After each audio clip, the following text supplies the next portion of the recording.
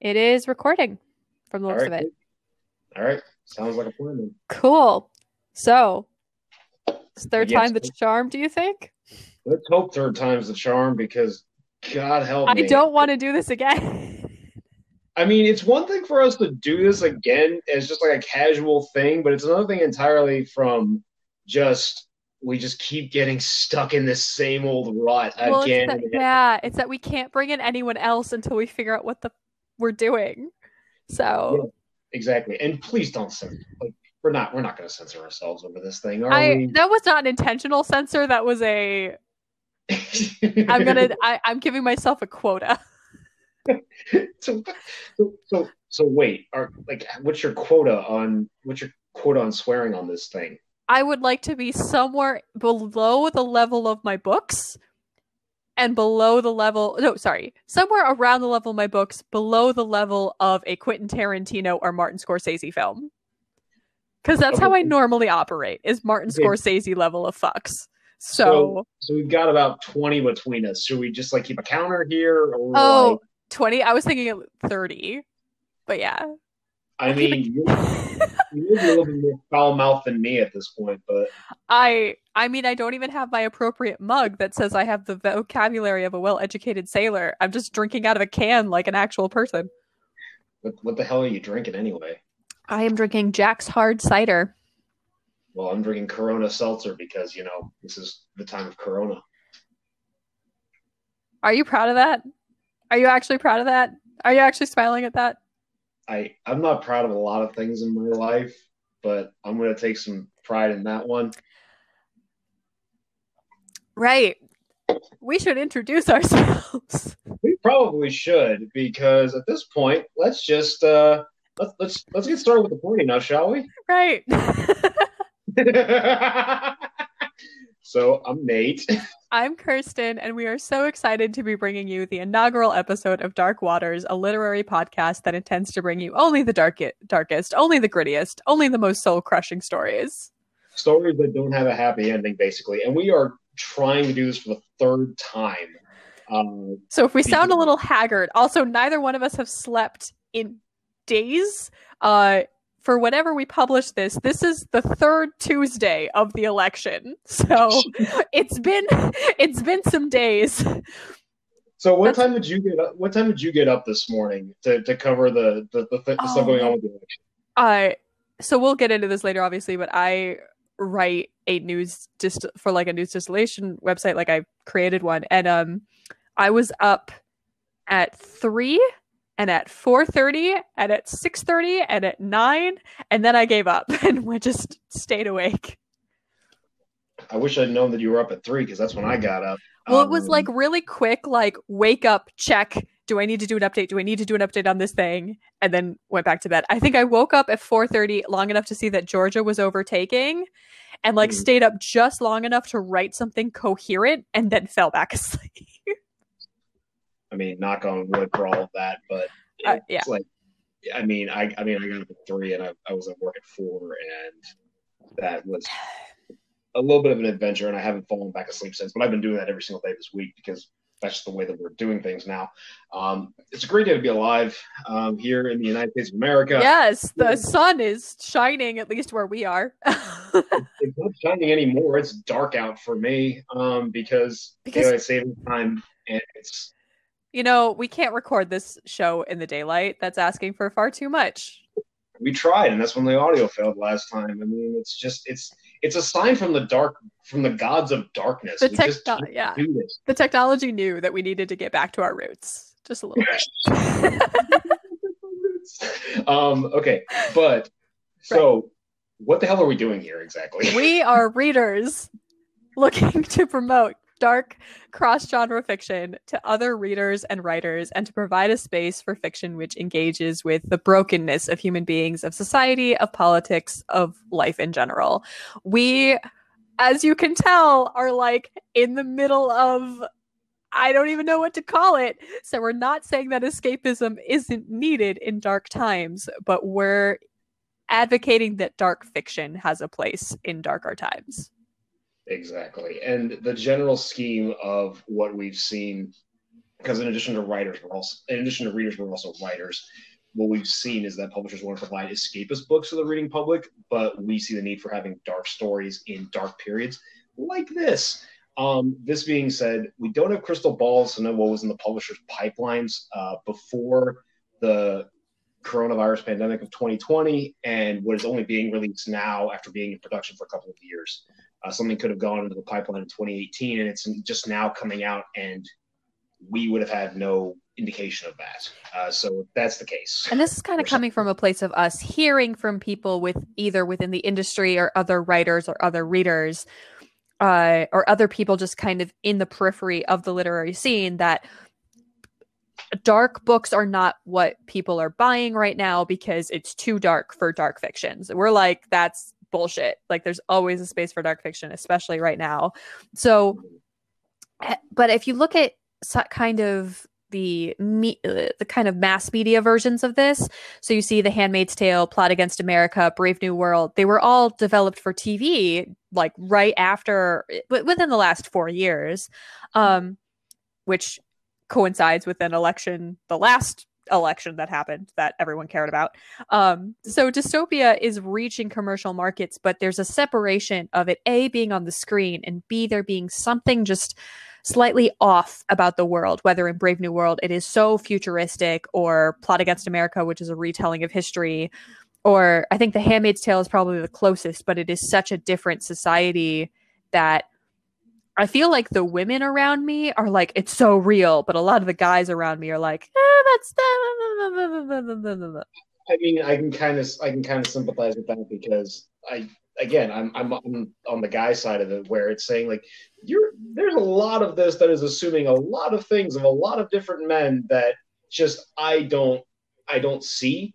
But the thing of it is that even with all of these different works, is that these were books that were published years ago. I mean, Brave New World was published in the 1950s, and it's just now making it to the screen. But you're right, is that there's such a separation there, and it seems that publishers they seem to think that people are afraid of getting too close to something too real through a book, and particularly something that is happening that reflects the current environment in which we are. Exactly. And I think what we keep forgetting about these stories, and I saw a great post about this the other day, is that Orwell wasn't writing about a future he was afraid of.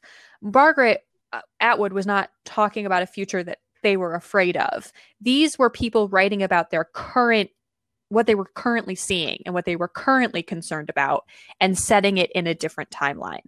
So they were writing about the present. So it's not that they were forecasters. It's not that they had some great insight. It was, we keep seeing these issues within society, and there's always been a place for literature for it, and there will continue to be a place in literature for it. And that's not to just talk about the political dystopia. We're also talking about horror, and we're talking about thrillers, and we're talking about things that really look at the human, just like human beings in general, and how we respond to certain situations. So we're looking to give a space that allows readers to be uncomfortable and feel like something is hitting a little bit too close to home, because that's the only way that we're going to grow as people and as a society. So, yeah. And I mean, on top of that is that this is going to be a space for writers who are either just entering the market, just entering the field, who are trying to get a start. And we want to give space for those new stories, those new voices to kind of come into their own and kind of grow, and give a space where they can be exposed to the public for the first time. And with that caveat of, we're not professional editors, we're writers, we're readers, we love these stories, we love the work that they're trying to accomplish, and we want to promote them to a broader audience. So we're not professionals, but we love this stuff, and we want to give you all a space to grow and thrive, and give the world a taste of whatever voice you have now, and help spread that around. And also, as much as we can, kind of helping grow that voice. So like, a part of what we want to do is not just give you an outlet for it, but to also say, oh, I really liked what this person did, or oh, I really liked what that person did, or even just as we're going through works and editing them and like giving you feedback on them, whatever help that is for you as well. So exactly. exactly. So who are we? Nathan, who are you? Tell me about you. All right. So I like long walks on the beach. I'm dark and curious. So I'm Nate. I'm a published writer. I publish under the name NB Turner. I've published a few short stories. I have a novel in progress. If you want to look for anything that I've done, there have been a couple of magazines, Hoosier Noir, then also a venue called Shotgun Honey, published a couple of my things. I've mostly done crime fiction and then some poetry that ended up in a very, very interesting publication called The Daily Drunk. It was really So good. I do have a humorous side. I do have a humorous side. You will probably hear me laughing a lot over the podcast. I apologize for that in advance. So, in terms of books that I love or authors that I love books that look at crime, look at horror, something that I've gotten into a lot recently, just because it examines the brokenness of human beings and in terms of how human beings tend to react under stress. Either in the stress of just day to day life, or even things that are completely out of whack with anything that's assumed to be normal by and large. I love things that will take someone who thinks they're prepared for daily life and prepared for everything they're going to face and puts them in a situation where they have no idea how to respond. Those are the types of books that I absolutely love. Authors that I really admire: Raymond Carver, Flannery O'Connor, John le Carre. In terms of some of the newer ones, there's a guy named Bill Solden who I absolutely adore, S.A. Cosby, and I'm just finding a couple of other ones who I'm really starting to get into and really start to enjoy, and we'll probably talk about those down the line. But there's going to be a series of questions that we're going to go through with each other, and we're going to go through with every single one of our guests. So, Kirsten, please continue. Happily. So you kind of discuss this in terms of what you classify under the header of dark fiction and why you love it. So what are you specifically looking for with that dark fiction? Like when you're going to the store, you want a new book, like what are you hunting for? Well, black on the cover is always a good sign for me. True facts. Exactly. So what I'm looking for is, again, something that is taking human beings out of anything that they would have been prepared for. So in terms of crime thrillers, it's often someone who they didn't expect to end up in a situation, whether it's a bank heist or they stumble onto a murder or they end up finding out that their daughter, son, husband, wife, partner, whatever, has done something tragic and now they're involved in it. Things like that, where it forces someone to get out of whatever rut, whatever routine they're in, and it forces them to confront very difficult things about themselves they may have otherwise tried to avoid. Those things are what I absolutely love when a story does it, and that's what I really look for, because I'm looking for literature to show the measure of human beings. That is the thing that I love, and I love when stories do it. And so that's what I'm always looking for in stories. So what made you decide to write and then publish? You. So you guys can't see it, but I'm making like the most annoying face at him as we're talking. So a little bit of backstory. So how Kirsten and I know each other. We went to high school together about, 11 years 13? Ago now? Oh, geez. Yes, exactly. But so when we were in high school together, I was working on a novel. It's a trash novel, and it will stay buried, rightfully so. But during that time, I was letting her read it, and she was telling me, like, this is actually really quite good.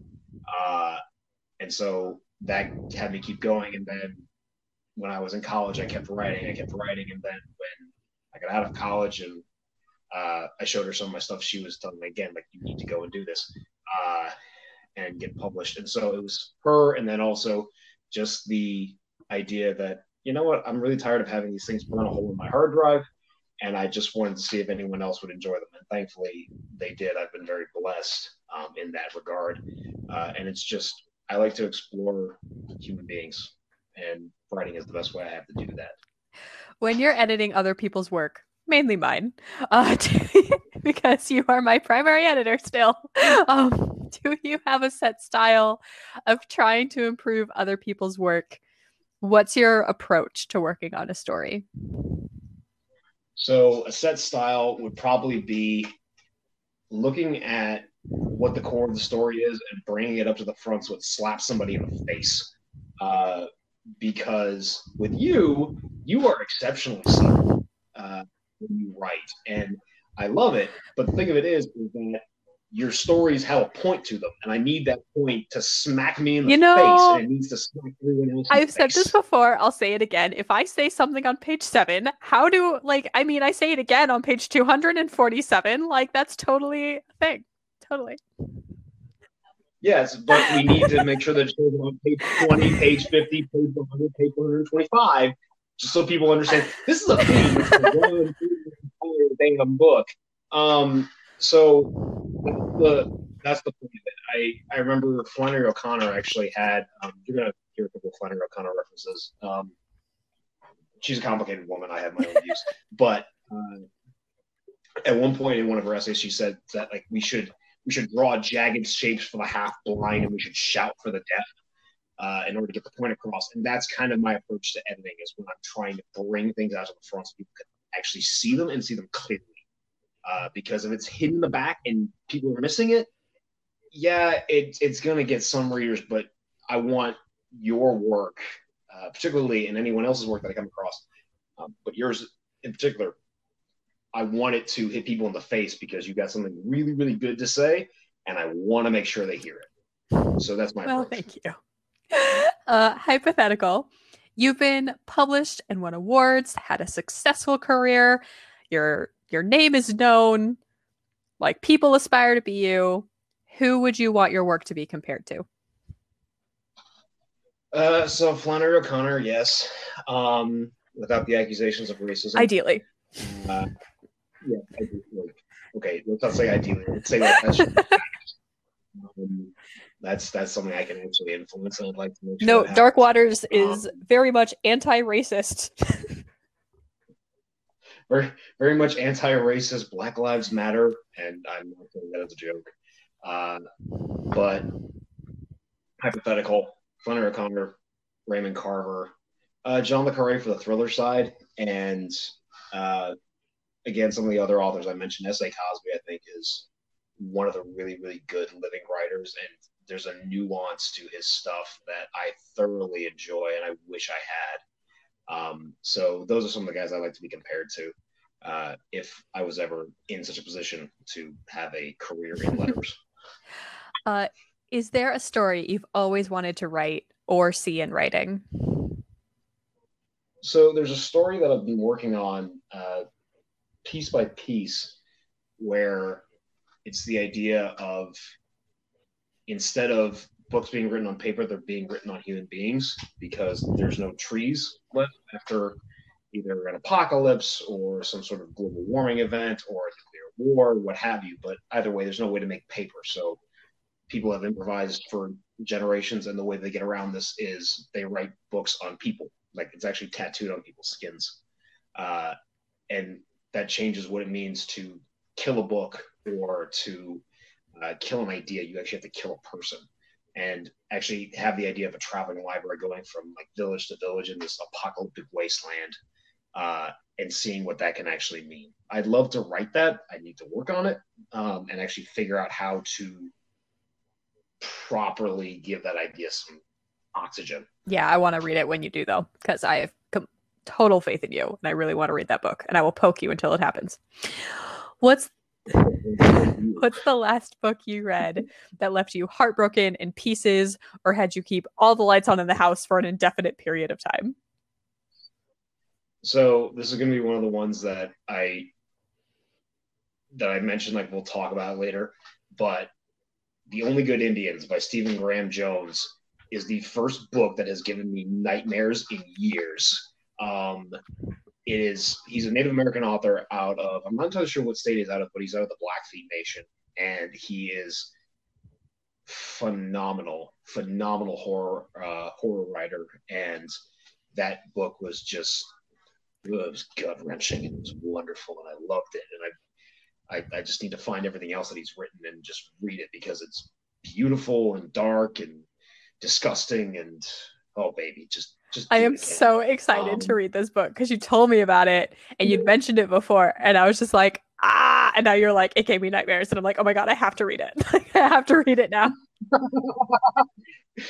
You're such a twisted person. It's like it gave him nightmares. I can't handle horror movies, but horror fiction, I'm like, give me. Like, I don't know why. I'm the exact same way, and it's the But it sounds weirdest thing. fantastic. But What really is the last book you read that left you with a positive impression on the world? Yeah, because there's room for some escapism, but you have to get in like this little tiny back corner of the room. Last one I read that was positive impression. It's kind of a toss up actually. It would either be Crooked Hallelujah by Kelly Jo Ford, again another Native American author, but she's out of the Cherokee Nation. The book's based in Oklahoma, but it follows the lives of 4 generations of women in one particular family, and it shows like their relationship to religion, their ties to the land they grew up on, relationships, family, all these different things, and it's just gorgeously written. And it was one of those books that like I actually took photos of certain pages of it just because like I wanted to have that prose and just be able to like look at it again and again. But then the other one that really kind of stuck with me recently, and this is the more recent one, would be a book called Lost in the Furrows by William R. Solden. I call him Bill Solden, but it's a lot of flash fiction and actually some poetry and some really really short stories. But it's one of those ones where at several times over the course of the book, I actually just stopped reading it and just took a deep breath and just meditated on what he was trying to do because it was beautifully done. And it was a lot of people that I kind of sympathize with because it was out of a similar region where I grew up. So those would be the last two. Kind of a toss up, but it's kind of a cheating answer. But it's fine because we're never going to do that. We're never going to have cheating answers ever. I appreciate that. So that's the end of the questions for me. Kirsten, who the hell are you? Okay, so as I mentioned before, I have my news distillation website. Here's the issue. So that's not fiction, but I would say that it's still dark because it's current events all the time, always. So all of that writing, anything you see on that website was written by me as of this time of this recording. I've also published several books under a pen name that is still ongoing debate between me and Nathan over whether I will say that pen name on the show. And I have... You will at some point if I have any way of influencing this. And then I also have several novels and short stories under my name that are in progress / are completed and I'm trying to publish in some way, shape, or form. But I am currently trying to keep a separation between the two author identities because one of them is more in a romance section, and by somewhat I mean like it is romance. It's not traditional happily ever after standards by any means, but it's still a different genre. And then the stuff that I write is just like all the main characters die every time. So that's my thing. I think that's all of it. Yeah, all right. That's a good enough start. So certain definitions that you asked me about, what do you normally classify under the header of dark fiction, and why exactly do you love it? And what are you looking for? What is going to be the thing that gets a book off the shelf and into your hands when you see it in the store? A title will sometimes also get it into... You said dark. You said the black cover. So like I'm thinking of Ending Things. Like that's such a good title. I didn't really like the book, but it's such a good title. Like that got into my hands. So when I think of dark fiction, I'm very similar to you in that it's a questioning of the character and like them questioning the world around them and like their morals and everything else. But I think for me, it's also something that like really just sucks me deep into like a hole where I can't crawl out of it. Like I'm so immersed in all the events that are happening. And I feel like it's way easier for me to, if a story is like happy and bright and like cheery, to kind of remove myself from it a little bit. Whereas I think in darker stories, when I feel a real peril or I feel real emotional disturbance. I am invested into that to see how that's going to change the course of the story or how that's going to affect the characters in the story, whether or not I hate the characters or not. Because a lot of the times I'm reading a book being like, just die already, bitch. Like, I understand that that's also a possibility, but I think for me, it has to have real emotional consequence. If physical consequence, ideally, but it has to have a real emotional consequence. Like if someone dies, I should feel that, you know? Um, Yeah. when I'm at a bookstore, that's a little bit hard to find, like to tell right off. But usually I can tell within a couple of pages if that's something I'm going to be like really into. Yeah. I mean, I meant like we've had this discussion kind of before. But I mean, you're a very active person, so like it seems like anything that's gonna actually like sit your ass down Yeah. and make you want to. Yeah. Like I work on like so many side projects and I do aerial circus and contortion training and I'm constantly like running around doing stuff and anything that can make me like really sit down. So there was one time I was actually, when I was reading I'm Thinking of Ending Things, I went for a walk near my apartment and ended up sitting down and was there for a good 20-30 minutes and then was like, okay, I should keep walking. But like that was a big deal that I like stopped for 20-30 minutes during my walk because I had to see what happened next in this book. I can appreciate You that. know? It's the little things, you know. So what made you decide to write and publish? Right, I think was I kind of just grew up with books. I read Harry Potter, the first one when I was 6, and like learned to read when I was 3, and just like always read, had books. And I don't think there's ever been a time where I haven't had a book in my purse. Like it is a standard for when I shop for a new bag, it has to fit a book. I think it also helped. So like my mom is a children's book writer, and kind of having her write kind of gave me the possibility of, oh, right, I could do this too. Um, very different genres. She's like, and then we went to play in the park, and I'm like, and then the park got set on fire. Like, anyway, I think you're also the one that made me really want to publish my books, though, because you read.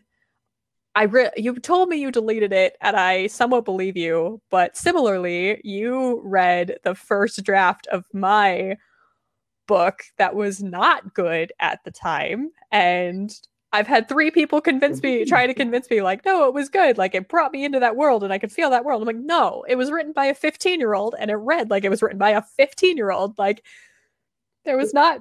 So let me state this: it wasn't good, but it wasn't bad. It was decidedly like, average.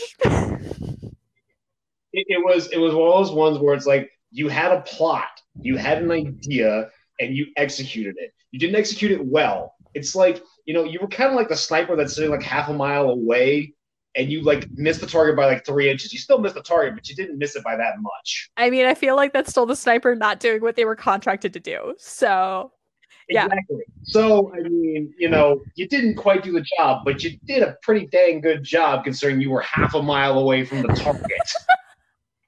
But that book, thankfully, I never let go of it. Like there would be periods of time, because that was like that was literally a decade ago now, where I would kind of let the story go, but then I go back to it, and I think it went through like 13, 14 redrafts of literally me just like starting over and then quitting and then starting over and then quitting. And then finally I finished this draft and was just like, I think this is worth pursuing. And you were like, bitch, of course it's worth pursuing. And I was like, okay, fine. And you were also the one that really pushed me into starting to write short stories as well. So, yeah. Mm-hmm. Well, I mean, I like what you did in the mouth. Let's see what you do in short. You know? And we will get to one of your short stories as well. Yeah, we'll get to so many of yours too. It'll be great. It'll be great. Find someone to do that.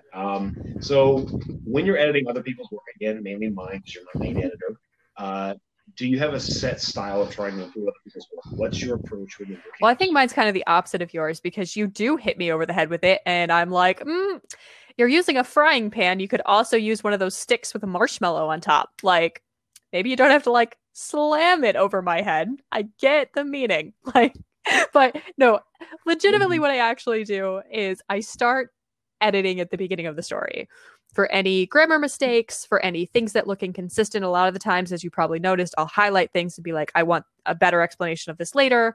And then usually I go back and like fix those things if there is an explanation of it later or if something really needs to be addressed. Issues with time period or issues with consistency, all those things will go into it. So I'll read it through, make all those notes, and then I'll read it through again and be like, do those notes make sense? Did I fix the things from before? And sometimes the second viewing isn't as thorough as the first, which is why you still see some like highlighter things. And sometimes you've been like, did you mean to like say something there? And I'm like, no, you fixed it. It's fine. But like, that's kind of my approach, is making sure that everything, that what happens at the beginning makes sense at the end, and none of it is too much, and everything makes logical sense. Okay. All right. I mean, I definitely see that in a lot of your comments, and forgive me for having forgive me for being Catholic and wanting to have some morality. You named a vampire Stoker.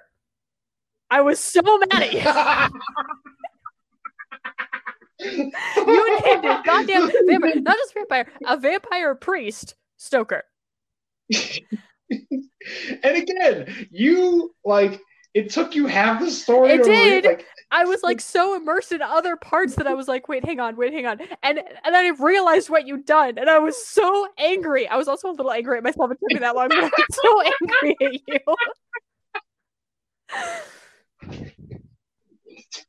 Did I just read 6 pages to realize this is a Bram Stoker joke? And I was just like, yeah, you did it. Literal comment, all in caps. I was so mad.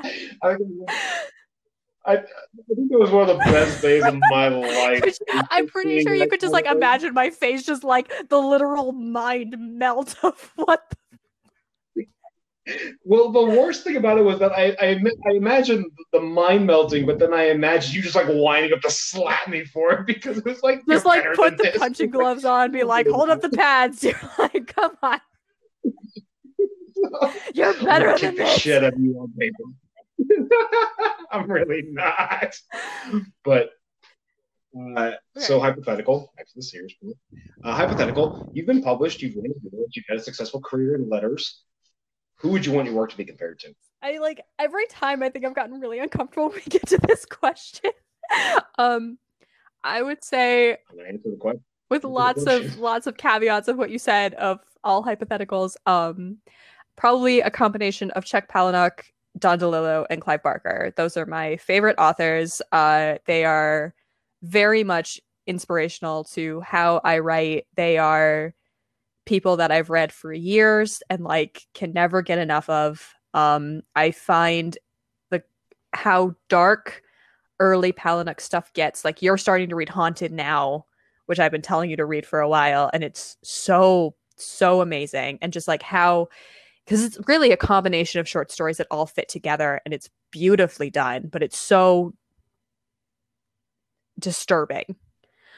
And then Don DeLillo just has this amazing way of like just lyrical prose, and his work is not, I really identify with it because it's not necessarily the most in terms of world building. Americana's a little different, White Noise is a little different, Zero K is a little different, but Cosmopolis isn't necessarily like big on world building, and Body Artist is not that big on world building, but it's very much a human story that's told in a lot of internal monologue and dialogue.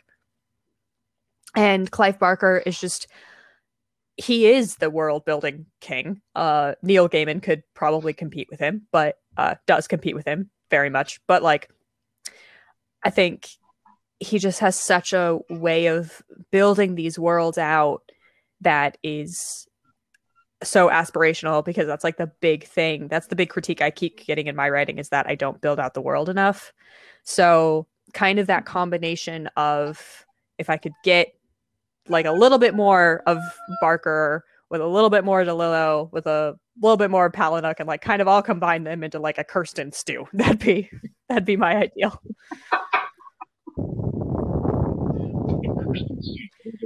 A Kirsten stew. It is black, and there's a lot of yoga blocks involved. I don't know.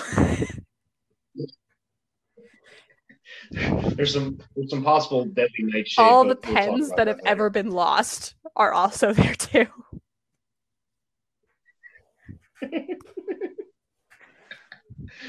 So, speaking of pens, is there a story you've always wanted to write or see in writing?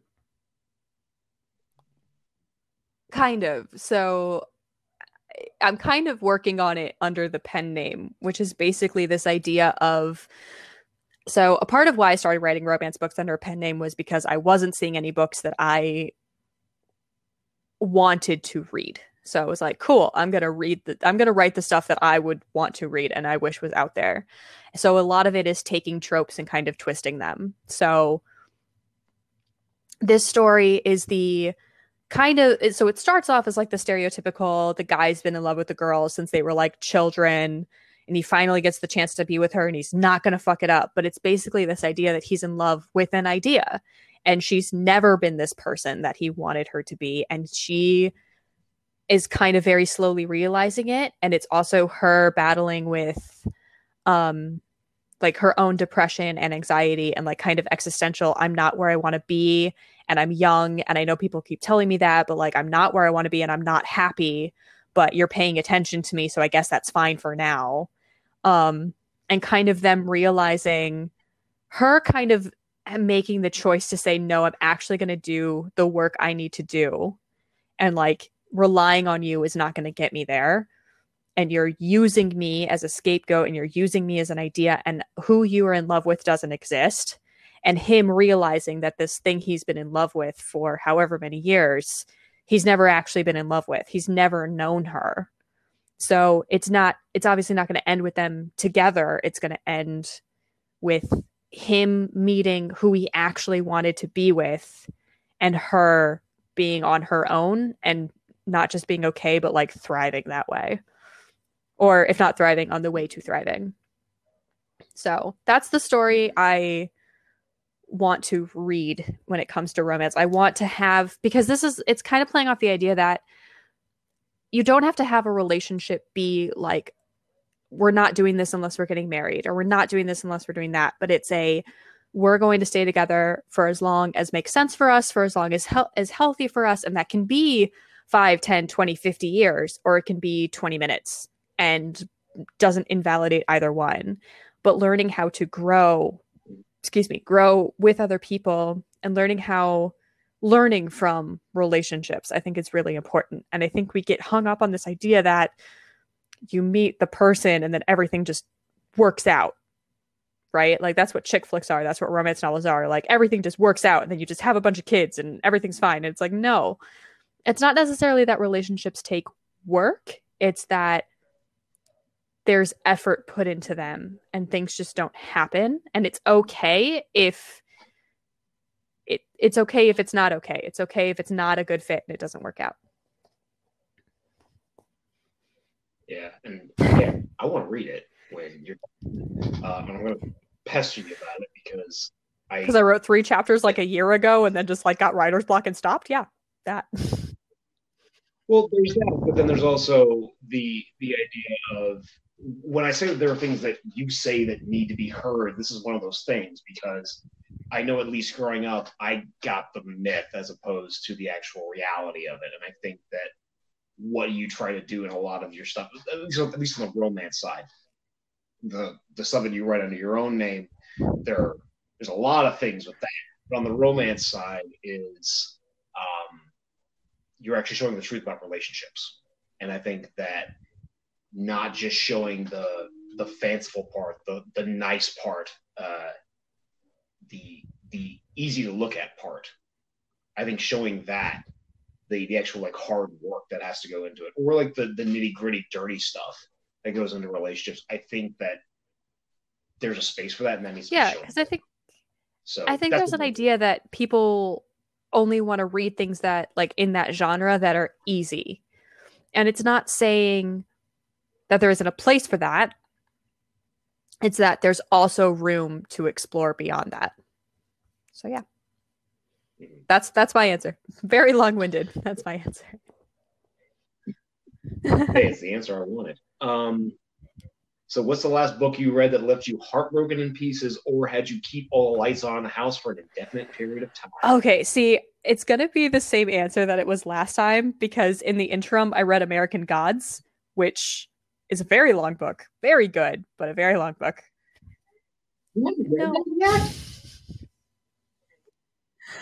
Okay, we're gonna Okay. have a talk after this about that book. So Anyway, go on with your- so I finally read it. Does that not count for something? Anyway, No, it does. I just want to hear your okay. thoughts about it afterwards. So Sadie by Courtney Summers. Let me double check that. Yeah, thank you. Because Summers, yeah. I gave it to you. I'm glad that you remember more than me. So I found this book and I cannot recommend it enough as an audiobook because most of it is written as a podcast and they did it as a full cast recording. So you're hearing it like it's a podcast. So it's it can definitely be read, but it is at its prime when you're listening to it. And it just left me so heartbroken and shattered. I think I went for like a 12-mile bike ride, came back and was like, I'm still like, I'm not okay. I can't deal with this. Like there's too many feels. But it's yeah, Sadie by Courtney Summers is sorry, disclosure, it's a thriller that is not a happy ending. Shocker. Not all. Not I would also all. say for anyone who hasn't read it as another thriller, and I'm going to butcher his name, but The Silent Patient by Alex Michaelides. Michaelides. Thank you. Michaelides, yeah.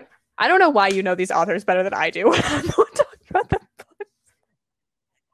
I have a weird memory for Good. sounds and for names.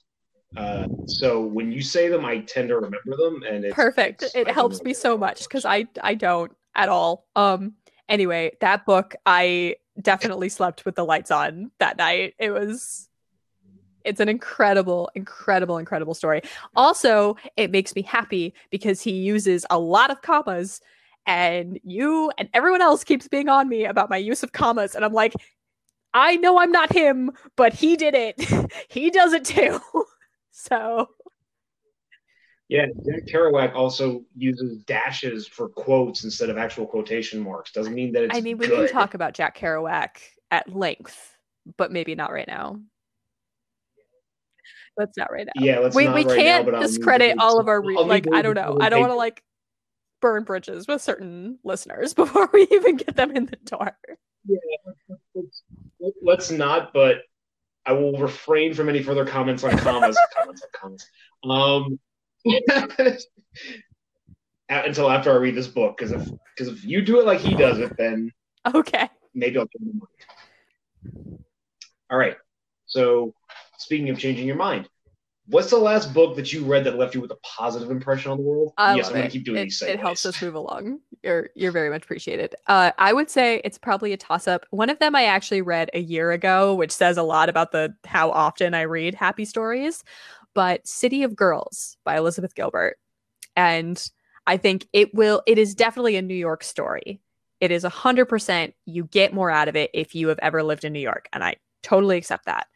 But it is about women in pre World War to post World War II and just coming of age in New York City and what it means to like be a girl growing coming into your own in New York City. And all like my sister recommended it to me and we just like can't stop gushing about it. There's a quote that's basically like once a girl stops being like afraid of what people are going to say, then she's free to do anything. And it was just like all of that for like the entire story. It was amazing. Um, and her books are generally really good, but this was it was a fiction, but like based in historical fact. And she just did an amazing job with it. And the other one is Maybe You Should Talk to Someone. And that's about, it's a memoir from a therapist about her getting therapy while being a therapist and like her starting off her practice and like growing as a therapist while dealing with her own issues. And it's just, she's so funny and just has such a good way of writing about everything and has such a good way of kind of explaining throughout the course of the story, like, this is where we were, this is where we're getting to, and like the growth of her patients as well as her own personal growth it was really heartening to read. Heartwarming. Very heartwarming. I sometimes have a heart. It sometimes thaws and then immediately refreezes. No. Was it thaw at the beach? Because you want to talk about you want to talk about Yes. beach reads though. No.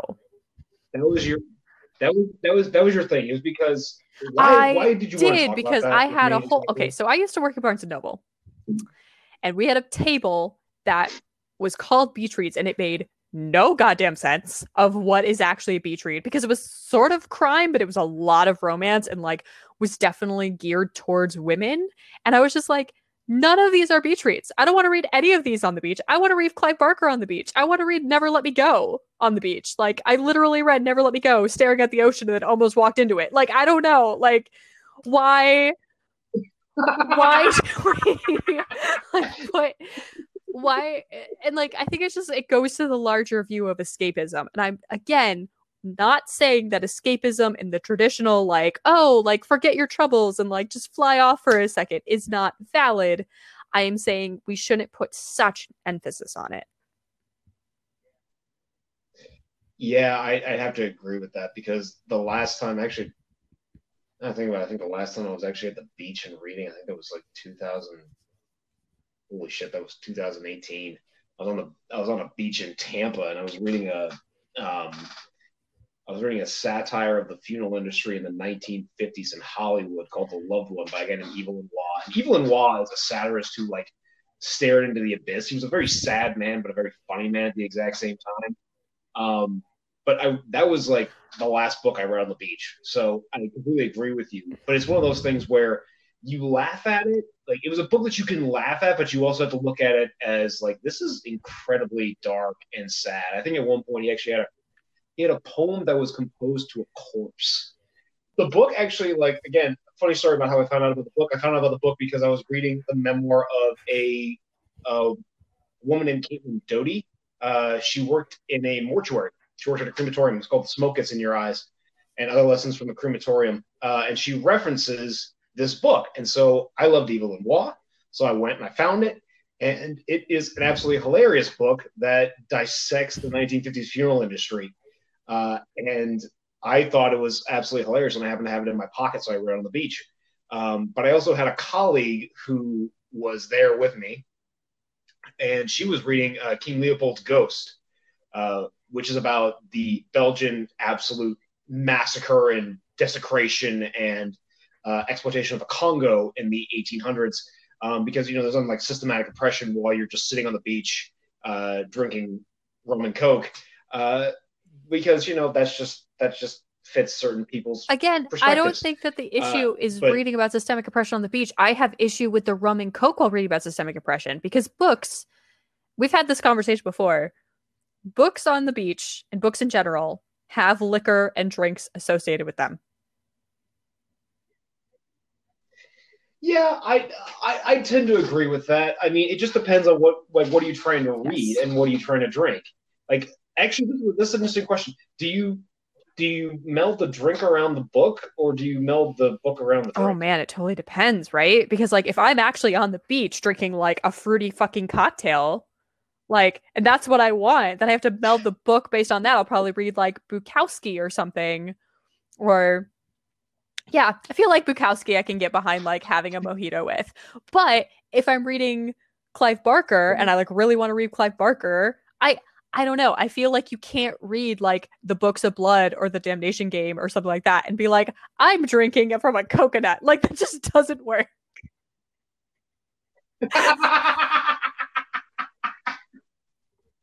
I mean, my general philosophy was, it was always, whenever I'd read Hunter S. Thompson, I'd always have to have a margarita.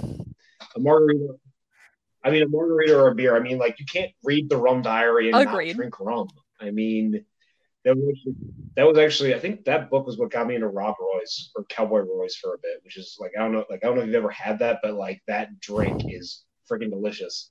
And it's the only way nowadays that I'll drink vodka. But I mean, I can't read Hemingway without wanting a glass of whiskey. You know what? Honestly, that to me is escapism, though, is I'm on the beach with something ridiculous in my hand and like, I don't know, like a thriller that's just like has me on the edge of my seat. And I can like hear the waves crashing and I'm completely in like an element, but I also have like something on the side and just like in the sunshine. There's like a book tan line on my stomach.